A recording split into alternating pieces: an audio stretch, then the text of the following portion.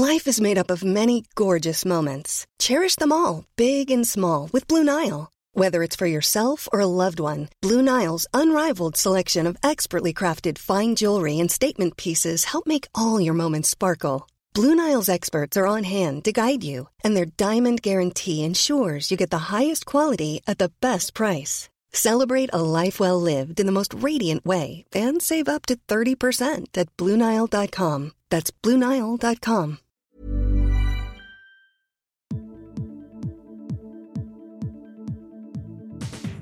Kia ora, I'm Russell Brown and I've taken mind-altering drugs. And so very probably have you.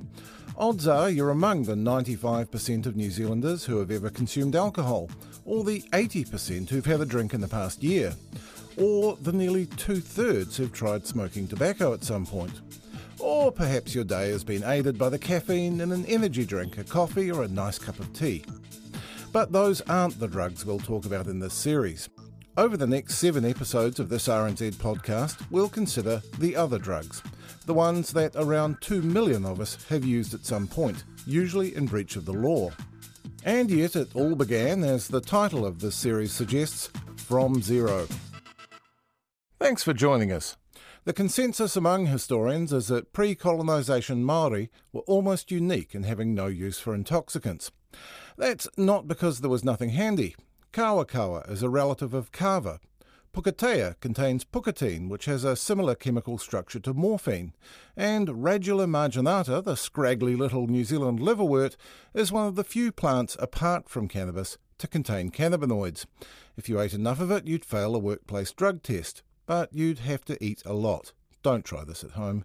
All three were and are used as rongoā Māori, medicines, but not to get high. I asked Māori historian Dr. Hirini Kā why that might have been. Apart from potentially lack of availability, also life was quite challenging for Māori pre-contact. Probably not a lot of leisure time. Gathering kai was pretty constant, particularly towards, say, after the war. Life could be quite challenging from time to time. So I think survival didn't leave a lot of room for experimentation in that way. I think also some of the Māori values, practices. Now, I'm not saying, getting high goes against them inherently, but maybe we had other things to do with our time, other things to focus on as well. And yet there was time to find medicines. Rongoā are kind of plentiful in the bush. Yeah, sure. Things that would give life, things that would add value inherently. Maybe we had other ways of getting high. We had an extremely strong spirituality. I mean, it was every tree, every stone had a mauri. Tapu was everywhere. The risk of transgression of tapu was everywhere. Why do you need to get high when you're surrounded by such stimulation in other ways? Although tobacco smoking took hold early on, especially among Māori women, alcohol use for most iwi came later, sometimes as a response to grief and loss. To become an epidemic in the way it did, one of the things you could trace that to would be the beginning of the Native Land Court in the 1860s. So it was set up post-New Zealand Wars with the onslaught of colonisation and in full throttle. It was set up to take Māori land. And it was set up in such a way that Māori were forced through this court system, were forced to borrow money, were forced to live away from their home, and alcohol was part of that. It was a deliberate strategy by the lawyers, by the traders, by the government officials to hook Māori on alcohol to alienate us from our land. And the grief that came with that land loss, so I've lost my land now, what am I going to do? Well, I've already been exposed to this alcohol, I'll continue on this path. But for the story of how we got from zero to a time when our use of some drugs is amongst the highest in the world, you really need to look to the colonists, because they had all the drugs. And, as historian Redma Isker explained to me, quite often in the same bottle. You've got this big push in the 19th century where you've got these mainly British drug companies pouring in these proprietary medicines, by the bloody boatload, the stuff which was really just known by one term, painkiller. And that was really for the poor to help them get through their hard lives. And, if they had to go to the dentist, they couldn't afford to get their teeth done, they had pain, they'd swallow the stuff, and it came in many forms. Perhaps the most famous one of all was stuff called chlorodyne. The chlorodyne was just laced with usually cannabis in some quantities, a lot of opium or laudanum or morphine and some sort of opiate, and also alcohol, So you got a nice sort of triple kick, threesome brew, and this stuff was just pumped out and sold all over the shop. As the name suggests, chlorodyne also contained chloroform. Cocaine was readily available too. But it was the opium and morphine in these potions that accounted for most addictions and overdoses. There were official attempts to regulate these legal highs. The Poisons Administration Prevention Act 1866 required that the identity of customers be recorded, much as you have to give your name and address to the chemist when you buy Nurofen Plus today. But it was a trade few people really wanted to shut down. Decent people got their narcotics in a bottle. But it was a different story when it came to the drug use of the Chinese who came here to try their luck in the goldfields. The use of the word dope, which traditionally meant any thick, viscous liquid, for undesirable intoxicants, emerged around this time. It referred to the opium the Chinese miners smoked. In this 1948 oral history, Arrowtown woman Catherine Dudley remembers the opium smokers of the 1880s. Oh, yes. Lie down. They have a light, you see, and they used to hold this opium at the light and melt it and then put it in the point of the pipe and suck it, suck this through this long pipe, you see. Then they'd sleep for hours and hours. And how did they get their opium? What did it come in, cans or tins? Oh, no. Any opium I saw were all in little horn, little wee things made out of horn. And had a wee screw top on it. I believe there was either 1 or 2 ounces of opium in each of these little receptacles. Of course, they had to smuggle it in here laterally. It used to come in every conceivable way. If any of them happened to go to Dunedin, you see, and get it. But, as Mrs. Ritchie and Mrs. Denniston recalled, it was a little more serious when white residents got a taste for the opium. Did any of our men take on the opium smoking that you know of? These white men? Yes, here in Arrowtown. They did? Yes. And I suppose they got to like it? They got to like it, but they had to knock it off. I think it's a pretty heavy drug when they do take it. Don't you mind Opium Bob? Yes, I've heard of him. I never knew him, though. And there was one of Johnny R. Reed's brothers. He took it on. Did he? Oh, several of them here in Arrowtown in the early days. Uh-huh. And why did they knock it off? Well, I suppose they were made to knock it off. I suppose they had to knock it off when they couldn't get it. Well, I think they were made to knock it off because they used to go down to the Chinaman's camp here in Arrowtown. Yes. The Chinaman's camp here. Yes, that's where they'd acquired the habit. Yes, and the police stopped them. Oh, I see.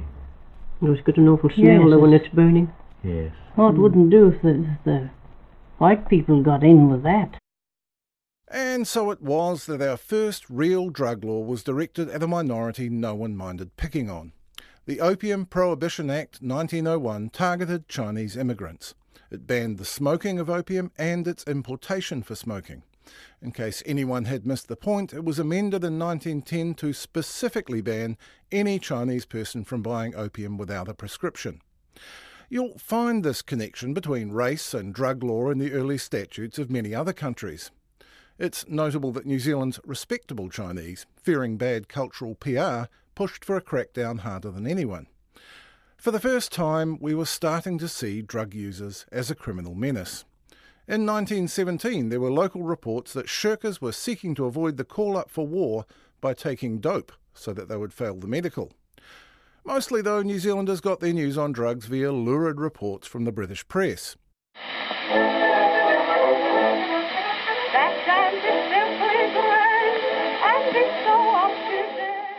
This is the voice of British musical actress Billy Carlton, the modern era's first celebrity drug casualty. On the night of November 27, 1918, she attended the Victory Ball to celebrate the end of the First World War. The following morning she was found dead in her bed at the Savoy Hotel. She had overdosed on either cocaine or the depressant she took to manage her cocaine hangover. She was 22. The subsequent court case brought to light homosexuality, cross-dressing and other forms of behaviour likely to scandalise the empire. In 1919, our own Marlborough Express intoned, "The dope fiends of London seek only one thing, the feeling of well-being, of exhilaration, the elimination of time and space." Things were changing. In 1920, the League of Nations established the first international drug control body, the Opium Advisory Committee, which estimated that global production of opium and cocaine exceeded legitimate medical need by a factor of 10. New Zealand fell into line with the passing of the Dangerous Drugs Act 1927, which made it an offence to import, produce or deal in opiates, cocaine and cannabis. It was our first real drug law, and the first official use of the word drugs in the modern sense.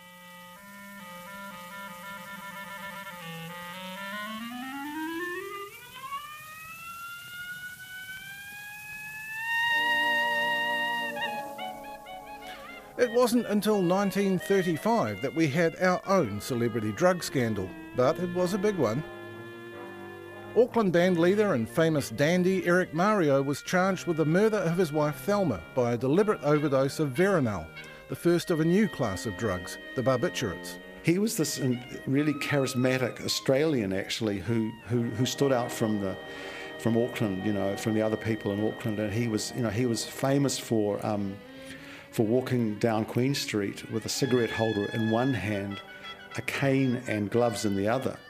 And if you can imagine this guy who was described as having the chic fashion like Rudolph Valentino, that was a particular look, sort of penguin suit look, walking around, the average Aucklanders in their new brown sports coat, and their pair of grey strides, a look that's possibly you could describe as Moscow 1926, Mario was standing out, and Mario and his wife Thelma, they were habitués of the Dixieland Cabaret, which was the corner of Queen and Waverley Street with its sprung dance floor, and at that time, this was this first sort of glimpse or whiff of kind of Auckland, but becoming more of a sophisticated place, because it really wasn't. And at this place, the Dixieland patrons enjoyed live jazz and illegal liquor, because booze is the other big part of the story.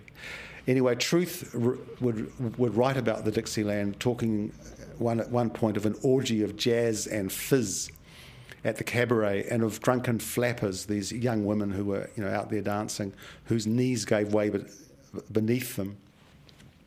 And the woman that Mario's wife was having the affair with was this other quite notorious person named Frida Stark, that she's pretty well known in Auckland, famous for painting herself gold. And she was a regular visitor to the Mario's home at Tenterden Avenue. And it was there on the 15th of April 1935 that Mario gave Thelma a fatal dose of Veronal in a glass of milk. Both were said to be daily users of the drug, and they spent a lot of time canned, which was the word that they used at the time. Thelma's was not New Zealand's first Veronal death, but it's not hard to see why this one was such a sensation. Frida Stark, exotic dancer, became Frida Stark, chief prosecution witness. I met Mr. Mario first when I went out. He said, "Go in and see her." I did. She was in a terrible condition. She was blue in the face, and perspiration had dried on her face, and there was some brown saliva that had run down her face and caked in her hair. She was gasping for breath. I said to Mario, "Oh, why didn't you get a doctor?" And with that I ran out to ring up from Mrs. Knight's next door.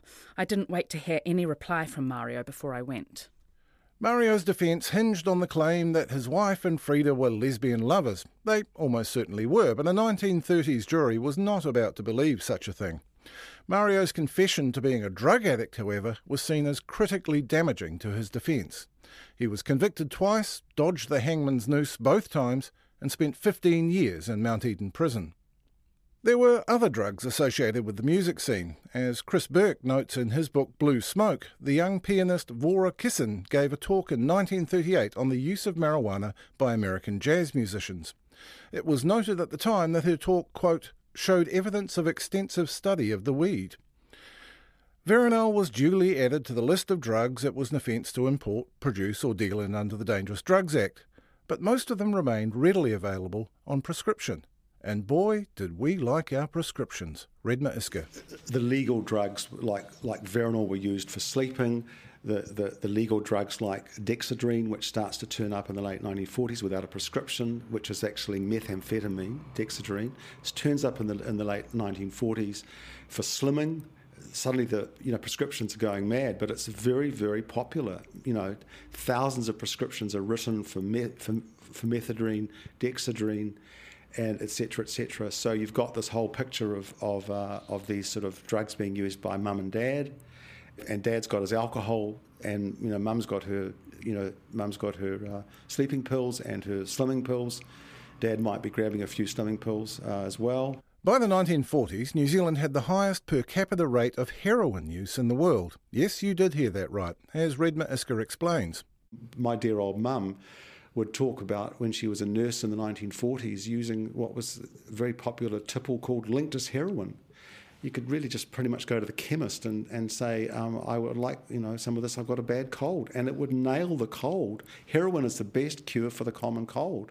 If heroin from the doctor had been largely curbed by the mid-50s, after the United Nations had a word, medical marijuana took a little longer.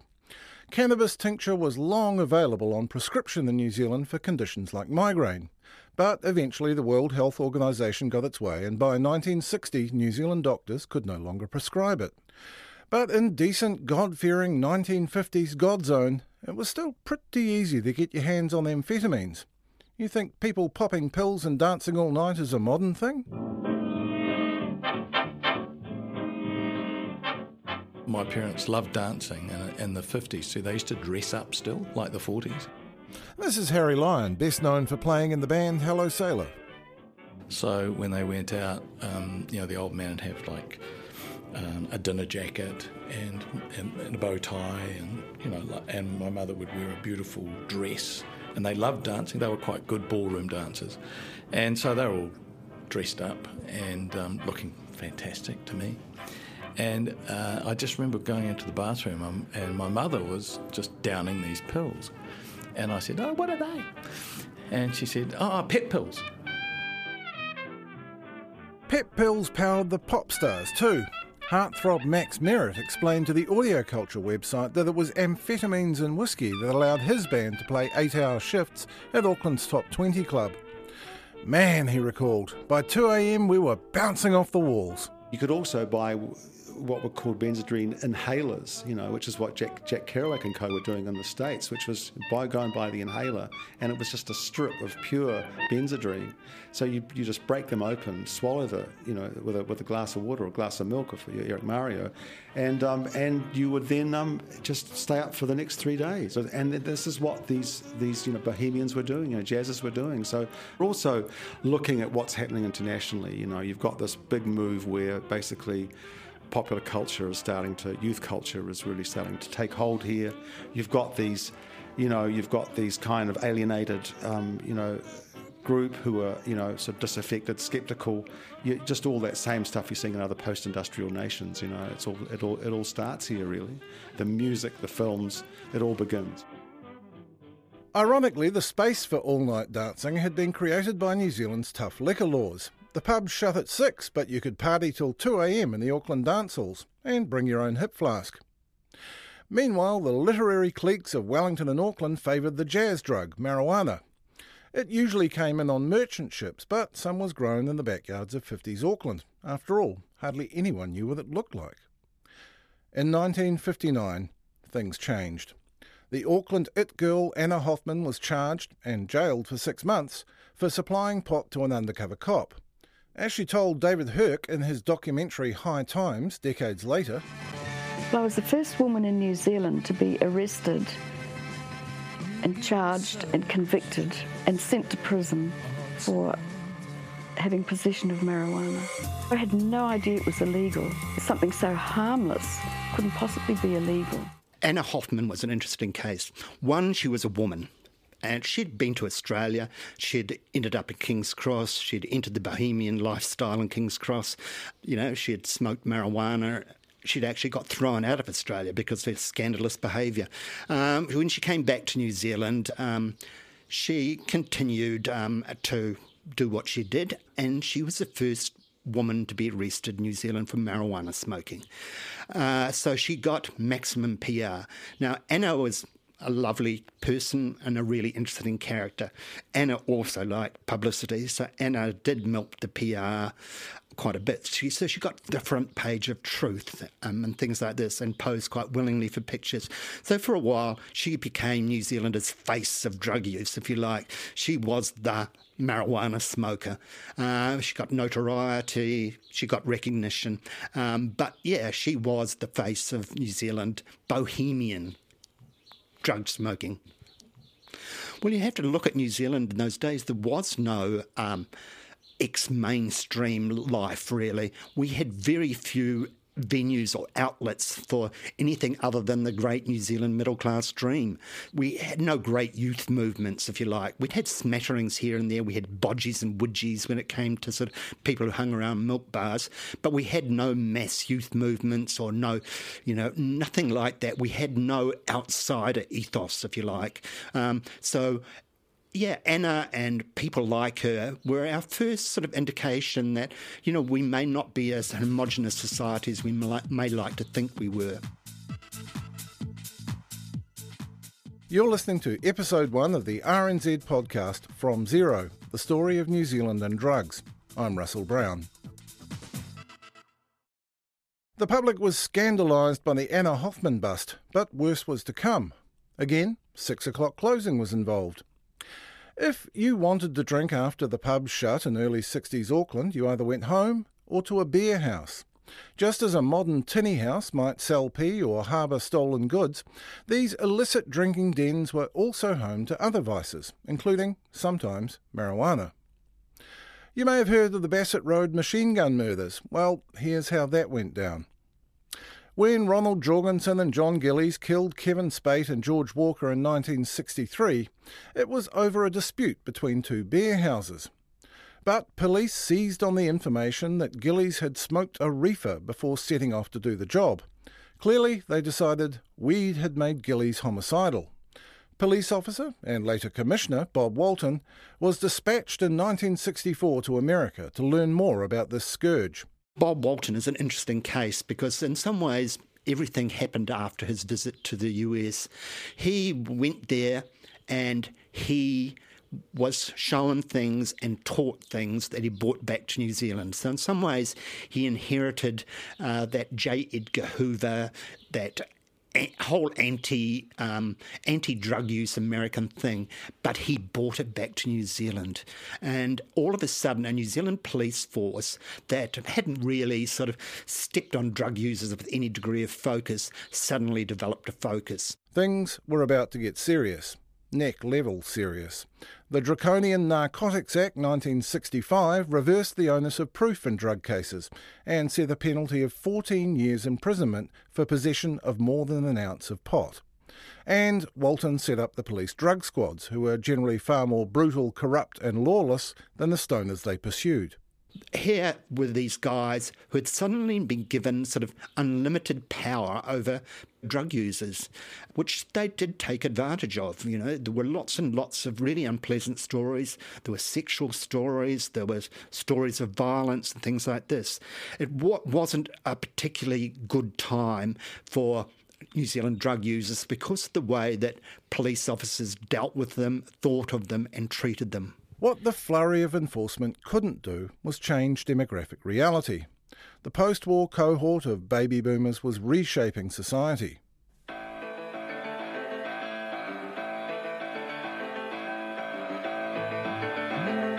When the Rolling Stones were charged with possession of speed and weed in 1967, they weren't criminals but pop cultural heroes. They'd been high on LSD when the police raided, but it was New Zealanders who eventually became the world's highest per capita users of LSD. The law did eventually change. The Misuse of Drugs Act 1975 followed the so-called Blake Palmer report into New Zealand drug use. It reserved harsher penalties for dealing rather than use, but little was done to satisfy the report's call for an emphasis on treatment rather than criminal sanctions. Ironically, 1975 was also the year the real criminals showed up. Marty Johnston, Terry Sinclair and Peter Fulcher started off smuggling cannabis, then stepped up to heroin and the massive importation and distribution operation we now recall as Mr. Asia.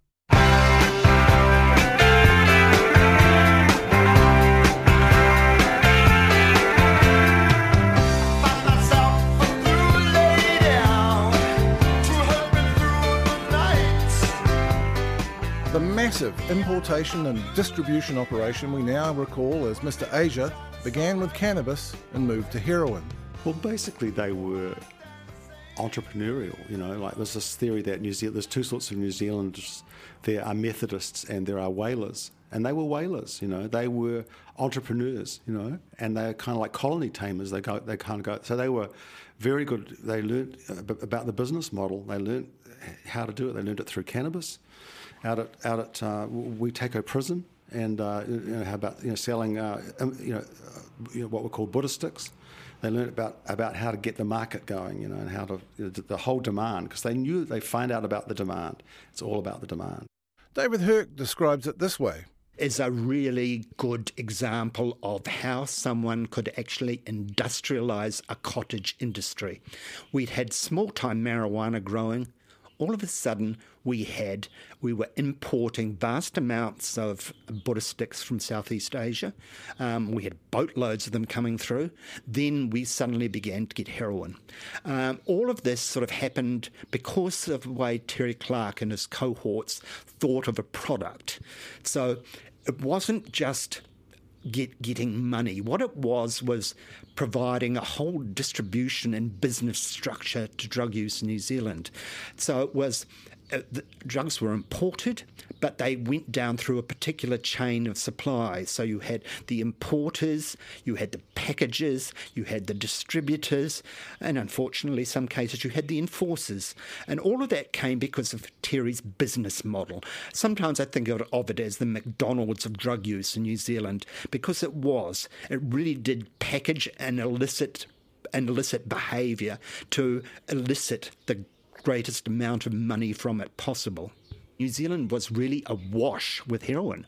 We had the strongest heroin in the Western world. Part of the Mr. Asia ethos was to provide a really pure product. So the New Zealand streets were getting 90% pure heroin. We had overdoses because people were simply using too strong a product. All of a sudden, we had a legal fraternity that was faced with people who had vast sums of money that they wanted to hide and conceal, or they wanted to, put out of the taxman's reach, with shell companies and things like that. Solicitors and attorneys who'd never done that sort of thing before. By the time the Mr. Asia drug ring ended in death and prison for its masterminds, it had created two lasting consequences. One was the so-called silent epidemic of hepatitis C, which is carried today by 50,000 New Zealanders, most of them infected by sharing needles. You couldn't legally acquire a syringe. So anyone who was using heroin and wanted to inject it in that era had to get his or her syringe from somewhere else. They were stolen from hospital garbage bins. They were borrowed from friends. And they were also used and reused, and sharp needles were sharpened, and you'd go to a party and people would actually be lined up outside the bathroom where somebody who was somewhat better than everybody else was actually administering the doses. And people were rinsing out as best they could in hot water and things like this, but it wasn't sterile. And at that stage, no one knew anything about hepatitis C.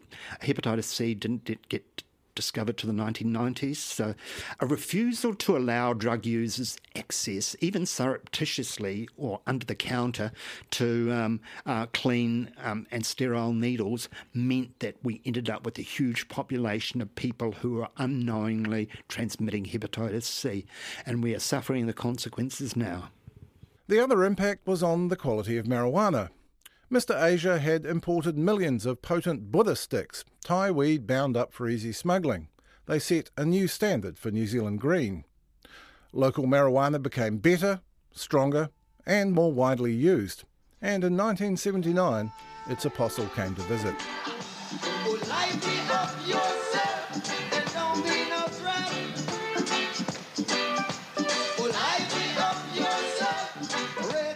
There was also an only in New Zealand response to the flow of imported heroin being shut off when Mr Asia was closed down. New Zealanders are actually very resourceful. So what happened after the Mr Asia years, when suddenly we couldn't get the heroin we were used to anymore because it wasn't being imported from overseas, what we did is we made our own. Now, it's the first time in the world that anything like this had ever happened. What we did is we took Panadine, which you could get from the chemist for a headache, and by a variety of very simple chemical processes converted it into heroin and morphine, basically. It was a very mixed bag what you got at the end, but it was heroin and morphine in a sort of murky brown suspension. It was very strong. So a whole using population immediately swapped to sort of this impure chemical usage. It was so in some ways New Zealand kept its opiate users, but they just were switched to another product, probably one that by venture was not as safe and was definitely uncleaner, but certainly its means of administration was still the same. So it was administered by needles, so hepatitis transmission did not stop. Meanwhile, while a few doctors would still prescribe amphetamine-based diet pills, the illicit manufacture was well in swing by the early 80s, and around 1986, New Zealanders started coming home from Sydney with what were then called designer drugs. There's a guy in the place who's got a bittersweet face and he goes by the name of Ebenezer Good. That almost always meant MDMA, ecstasy. And when the electronic dance music so closely associated with that drug arrived here in 1988, the E's were waiting.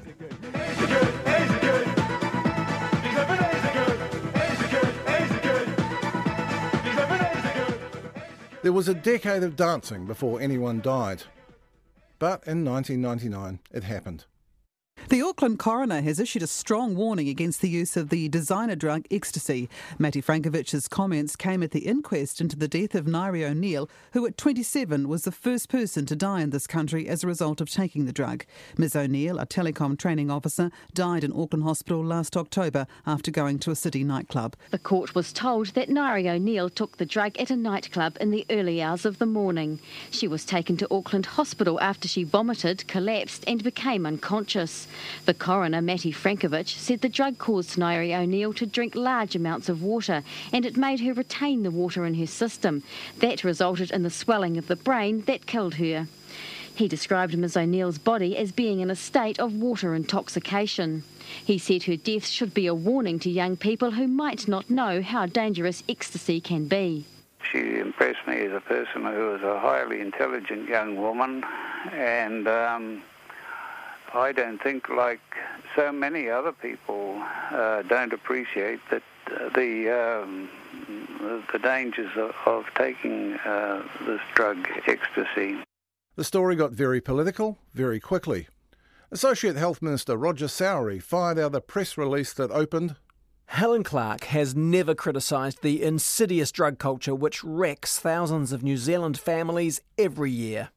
Prime Minister Jenny Shipley, struggling in the polls, swiftly promised to reclassify ecstasy as a Class A drug alongside heroin. That never happened, and the political reaction did not seem to deter anyone from necking an E. In the 30 years since it appeared in New Zealand, nearly 200,000 people have tried MDMA. In those 30 years, it has been associated with 3 deaths. Ironically, at the time of the ecstasy panic, a far greater threat was brewing outside the headlines: methamphetamine. Meth had been available, legally and otherwise, for decades in New Zealand, but in the late 90s it was repackaged into something else, a glass pipe drug, P. We'll look at that more closely in a coming episode, as we will another narrative covering the same years, the rise of the legal high. But for now, you will sometimes see in the news that New Zealand's use of a range of drugs, meth, ecstasy, cannabis, is the highest in the world. In truth, our lofty place on the illicit league tables is influenced by the fact that at an official level, we're relatively good at reporting this stuff. And on the personal level, we're trusting enough to admit it. But whether or not we're top, it's a fact that from the standing start of colonisation, we've come to rank highly for getting high. I asked New Zealand Drug Foundation Director Ross Bell, what's up with that?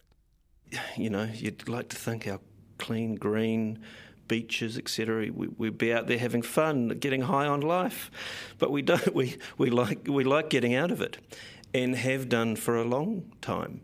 Highest users of cannabis in the world. We used to be among the highest users of methamphetamine in the world. We drink a lot of booze. We were the country that introduced Alco-Pops. We were the country that introduced BZP legal highs. And there is something, and I don't know what it is, about the Kiwi culture and drug use. If you take legal highs, for example, we weren't clamouring for a legal alternative to illegal drugs. But my goodness, within the first 2 years of BZP being on the shelves, a quarter of the adult population had tried them. So there is something about us. I don't think that it's because we're unwell and we're all sad about life. It might speak more to we're risk takers and adventurers and happy to enhance our lives with a bit of chemical. Is this a bad thing? Are we a bad country because we're a high user of alcohol or a high user of cannabis? I don't think we are.